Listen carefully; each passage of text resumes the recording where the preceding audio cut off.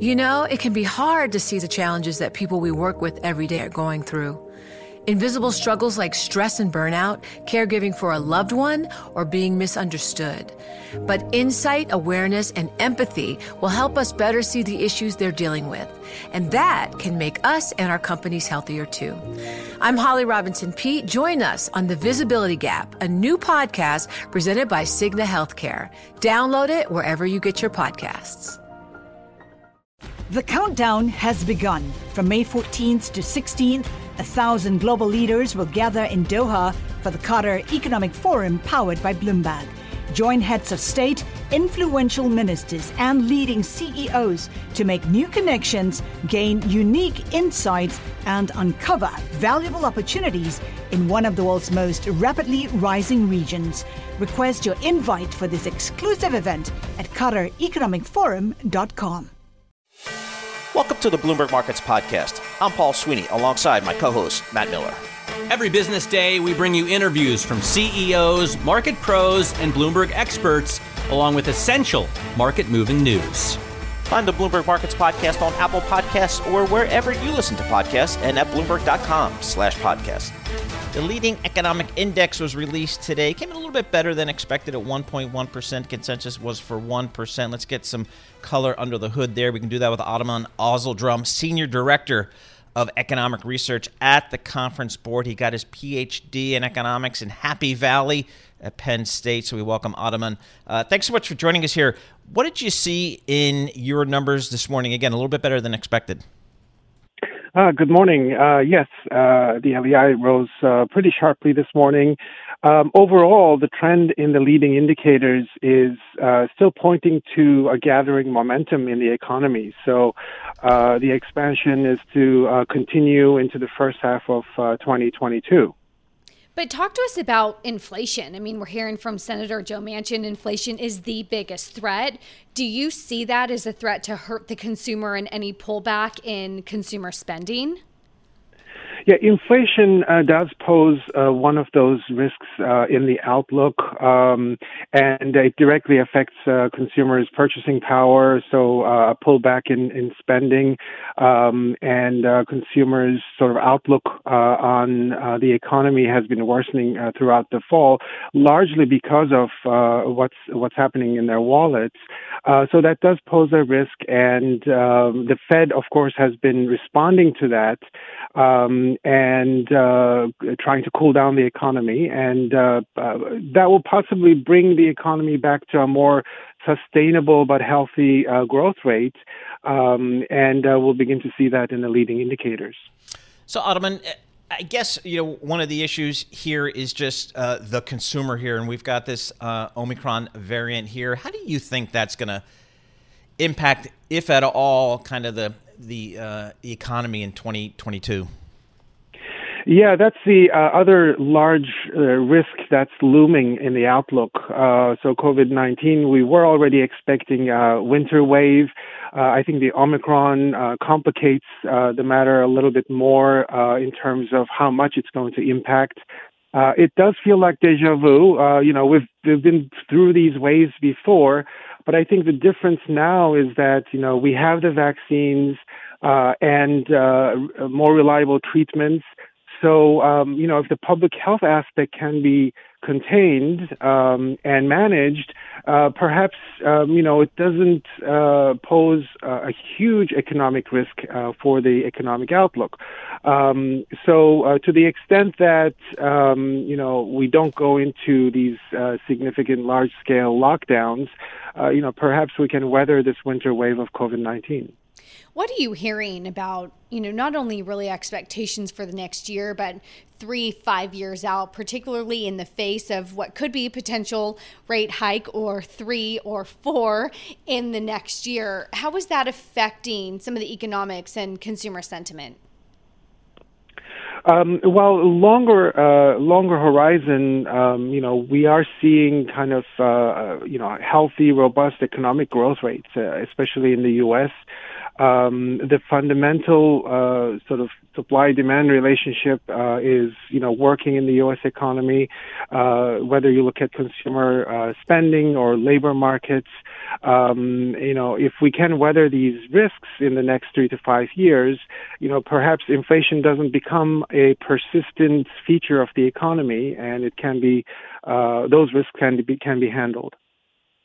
So, Ataman, it seems like most shoppers are finding generally what they want here for this holiday shopping season, and that's kind of put the supply chain concerns maybe a little bit on the back burner. But I'm looking at MapGo on the Bloomberg terminal. I still see lots of ships docked off the ports of Los Angeles and Savannah. How big of an issue is that for you as you think about your 2022 outlook?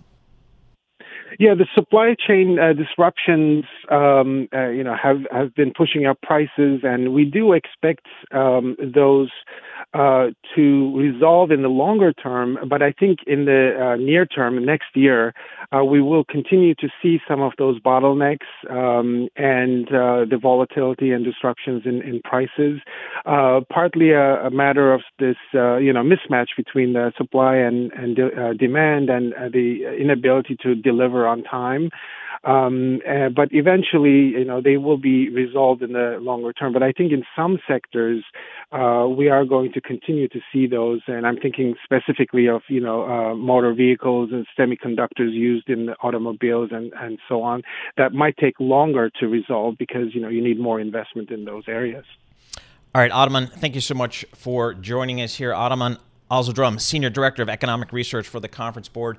The Conference Board reported their leading economic index for the month of November came in at 1.1% positive versus a consensus of 1%. So again, still some positive news out there in the economy led by the consumer. Supply chain, it's been an issue really since the majority of this pandemic and the economic disruption, and then the reopening really exposed some of the shortcomings in this global just-in-time economy. Let's get the latest on our supply chain issues. We can do that with Dr. Lisa Williams, Chief Executive Officer of World of EPI. Lisa, thanks so much for joining us here. It seems like this supply chain challenge, it's a global issue, but it seems to be lingering here maybe a little bit longer than some people thought. Give us your view of kind of where we are on this challenge. Good morning, Paul. It's a pleasure to be here. You are spot on. You're right. The global crisis is lingering on more than we'd like, and it's because of so many different issues, one of which is, of course, the variants with COVID. Until we get COVID under control, we're going to continue to see a slowdown of supply. And because of COVID previously, there is an increase in pent-up demand and, in some cases, income. So we have a shortage of product, a slowed down supply chain, pent-up demand. That right there shows the core issue related to the supply chain crisis. We have a port question to ask you. I've been fascinated by this. We've been out several times to the Port of Long Beach and the Port of LA and interviewed those executive directors, and they continue to say that things are getting better. But what we're also hearing is that they're just holding out ships outside the area where we're counting. So ships look like they're going down, but we're just doing a better job of changing the optics. What are you hearing about if things actually are getting better or not? Taylor, that's a brilliant observation. You are right. It's looking better, but there's still some of the same core issues. There is a reduction or a lack of personnel to help truck drivers. There is a shortage of chassis, equipment. So it's kind of a whack-a-mole problem with the port, right? It's like there's a delay coming in of the ships from Asia. Then once they get here, it's finding the personnel and the equipment to move it from the port into the warehouse. So it's a multifaceted challenge that we're still trying to handle. So you're right. There is a slight short-term improvement. I want to stress that. But it is certainly nothing that is going to come to an end or bring this crisis to a quick and speedy end. So to that question, Lisa, what in your view is probably a reasonable time frame to get back to some level of normalcy in terms of supply chain? Well, Paul, we know this is unprecedented. And because of that, we can't really look to history to give us much guidance, unfortunately. It's going to depend upon getting a handle on COVID. It's going to depend upon getting supplies to the ingredients that we need. It's going to depend on finding the right containers, not just containers in terms of cargo containers, but containers for the bottle of the products that we need every day. All of those different challenges is why we're seeing what we're seeing. So the question is, when do we think we'll see an end to all of those different facets? I don't know. But what I do believe strongly is that we will see a change around 2023 generally, assuming we can get COVID under control. But in the beverage industry, I see it actually being longer, more like 2026. Wow. Yeah. That's 5 years away. That is. Paul. Yeah. So talk to us then about, given the longevity of the timelines you just laid out, has anything changed permanently, structurally within supply chain issues, or can we bounce back? What does the new normal look like? Taylor, again, the new normal is going to be something unusual for us. We are going to bounce back, because we are resilient people and we have that desire. So I do believe we will bounce back. The timing of that, however, could be a lot longer than any of us prefer. And it's going to be, again, until we can get COVID under control. That's like, for example, being a toy manufacturer, we ship the majority of our products from Asia. Asia's largest port is Vientiane. They have a zero tolerance for COVID. So if one person comes down with COVID, they shut things down. You can see right there the rippling effect that that's having. Then once they finally do get the container on a ship, it gets here, and as we just talked about, there's a shortage of containers, there's a shortage of chassis, there's a shortage of workers, there's a shortage of warehouse space. All of that continues to the length of our supply chain and adding to the supply chain crisis. So, like I said, it's a multifaceted problem that we have to address, but I do believe the core of it is dealing with the COVID pandemic. Dr. Lisa Williams, thank you so much for joining us. Really appreciate getting your thoughts and insights into a lingering economic challenge for the global economy in terms of supply chain bottlenecks, again, around the globe. Dr. Lisa Williams, Chief Executive Officer of World of EPI. The countdown has begun. From May 14th to 16th, 1,000 global leaders will gather in Doha for the Qatar Economic Forum powered by Bloomberg. Join heads of state, influential ministers, and leading CEOs to make new connections, gain unique insights, and uncover valuable opportunities in one of the world's most rapidly rising regions. Request your invite for this exclusive event at QatarEconomicForum.com. All right, let's switch gears and take a look at retail. We're just in the thick, right at the very end of this holiday shopping season. Lots of money being spent there. The consumer has a lot of cash, putting that money to work. Let's check in with Andrew Rostami, head of Citizens Pay at Citizens Bank. Andrew, thanks so much for joining us here. There's a concept I've been hearing about for the last 6 to maybe 12 months that's a little bit new. Buy now, pay later. What does that mean to you, and what does that mean to the retail space? Yeah, no, thanks, and thanks for having me on the show here. Yeah, I mean, buy now, pay later is really about helping a consumer spread out their payments, right? And so, it's about taking a large purchase and chopping that up into smaller payments, fixed monthly payments, similar to what you would do maybe with a car purchase. And sometimes that has no interest at all, right? And so it can be a very responsible thing for a consumer and why they're really gravitating towards that type of product. Okay, on the flip side of that, though, it was interesting. Last week, you had the Consumer Financial Protection Bureau just asked for an inquiry into some of these buy now, pay later companies, of just asking to make sure that consumers really know what it is. Do they know their debt burden? What are some of the regulatory headwinds that you see, though, from this? Yeah, no, we really think that's a great thing that the CFPB is doing. You really want to make sure you're doing it responsibly, right? And so at Citizens Pay, we're a fintech, but we're within a regulated bank, which has been fantastic, right? So you're doing things like underwriting the consumer, making sure that they have the right, not just credit profile, but they have the right income to be able to afford the purchase. You're working with the credit bureaus such that that debt is reported back to the bureaus such that all lenders can take a look at that. So those are the types of things you really want to make sure you're doing to put the consumer right on the right footing.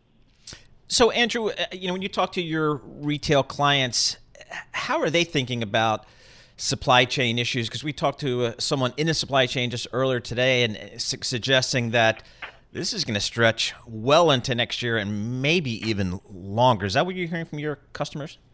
Yeah, it absolutely has been a challenge. Obviously, some clients have different ownership over the supply chain, right, based on their scale.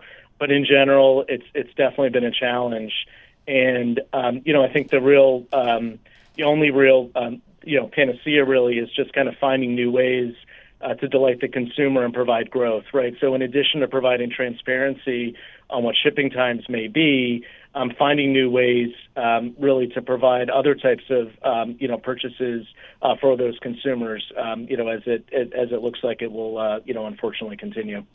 I'm also really curious about what you're seeing anecdotally from the consumer. Are basket size going up because prices are higher and we're experiencing inflation, or are we actually buying more items even if the prices aren't going up, right? What is that telling you?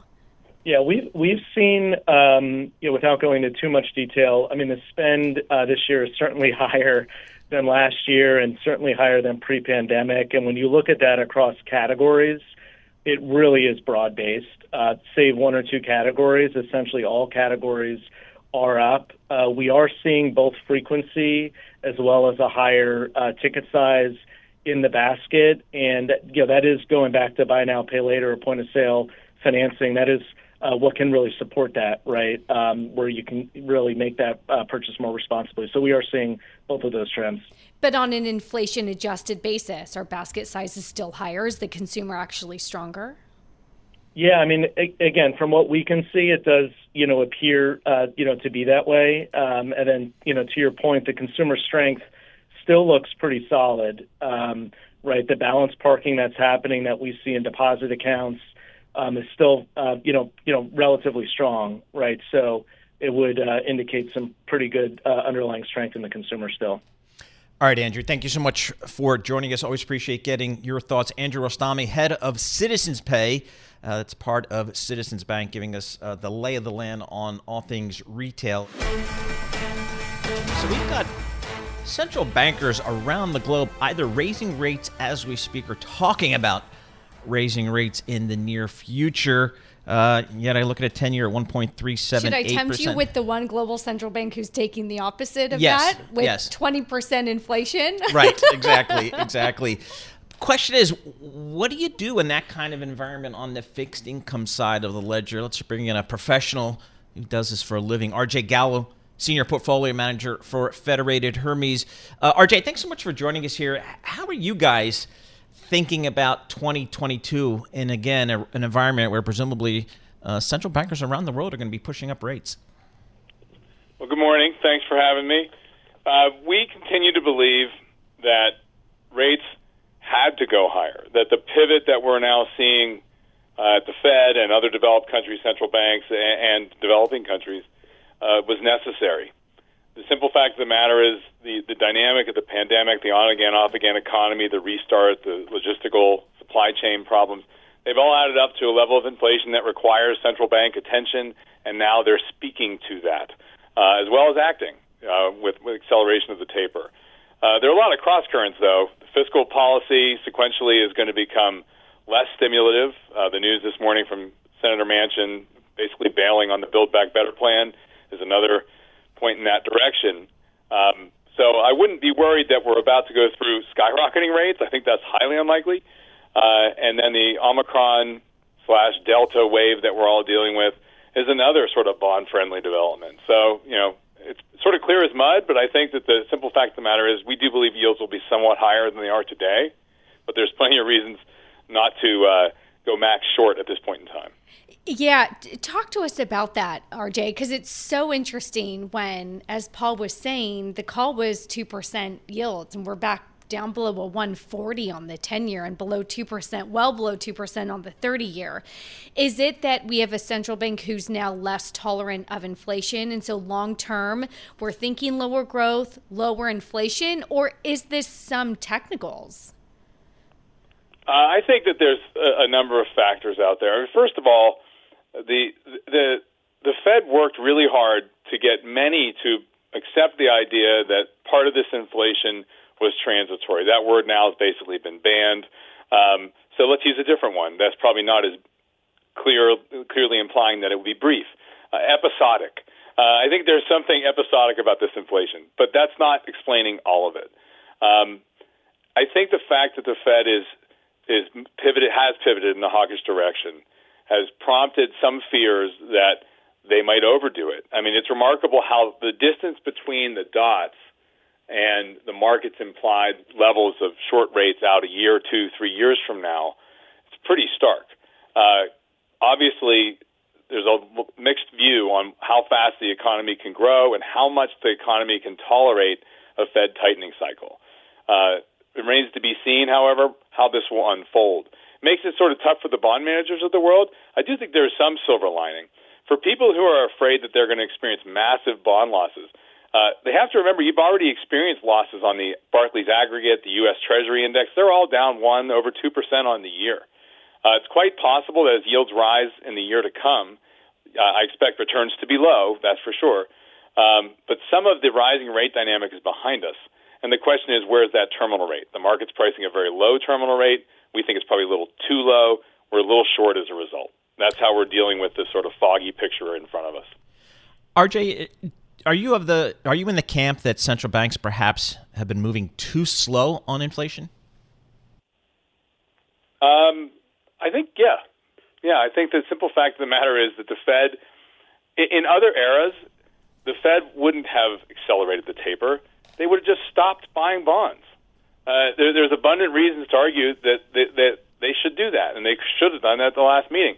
But in the current central banking framework, the Fed doesn't like to surprise the markets. They view that as destabilizing. It would unsettle risk assets, which have been on a tear. So I think the Fed has to move very sensitively, gingerly is probably a better word, in their pivot. So far, they've pulled it off. It's interesting that risk assets are now struggling because I think people are concerned about the idea of a policy error, that the Fed's going to over-tighten, that their dots are too aggressive, the economy can't take it, like I was saying before. But yeah, I think the central bank's probably waited a little too long. But can you blame them? The uncertainties that we face as an economy, as a society, keep morphing. It's hard to charge forth with great confidence whether you're a public health official or a monetary policy official in the context of a world that's changing as the pandemic continues to change over time. You know, RJ, we just have about 30 seconds left. When will we know when we are past the point of having to worry about a policy error? That's a great question. I personally think Chairman Powell laid out a view that if inflation isn't materially declining, mid to late next year from its very high rates that we currently see, that's where the Fed might start to get more aggressive. And the policy error judgment will only become apparent sort of as it's happening. Recall the fourth quarter of 2018 when the Fed was tightening and the balance sheet was shrinking. And the stock markets were, they were screaming uncle. They couldn't take it. The stock market fell like 20% that quarter. That's when the policy error trade becomes evident. It's sort of real time. All right, RJ, thanks so much for joining us. We always appreciate getting your thoughts on the credit markets. RJ Gallo, Senior Portfolio Manager for Federated Hermes, giving us his thoughts on these credit markets. Thanks for listening to the Bloomberg Markets Podcast. You can subscribe and listen to interviews at Apple Podcasts or whatever podcast platform you prefer. I'm Matt Miller. I'm on Twitter at MattMiller1973. And I'm Paul Sweeney. I'm on Twitter at PT Sweeney. Before the podcast, you can always catch us worldwide at Bloomberg Radio. From Silicon Valley to Wall Street, the promise and perils of artificial intelligence are playing out on the world stage. But what will the next phase of AI adoption look like? Which companies, from big tech to startups, will dominate? And where do the risks and unintended consequences lie? I'm Emily Chang. Join me at Bloomberg Tech in San Francisco, May 9th, to answer many of the industry's burning questions, alongside Snap's Evan Spiegel, Xbox President Sarah Bond, OpenAI's Brad Lightcap, top researcher Dr. Fei-Fei Li of Stanford, and many more. More details and just a few tickets left at Bloomberg.com/TechSF.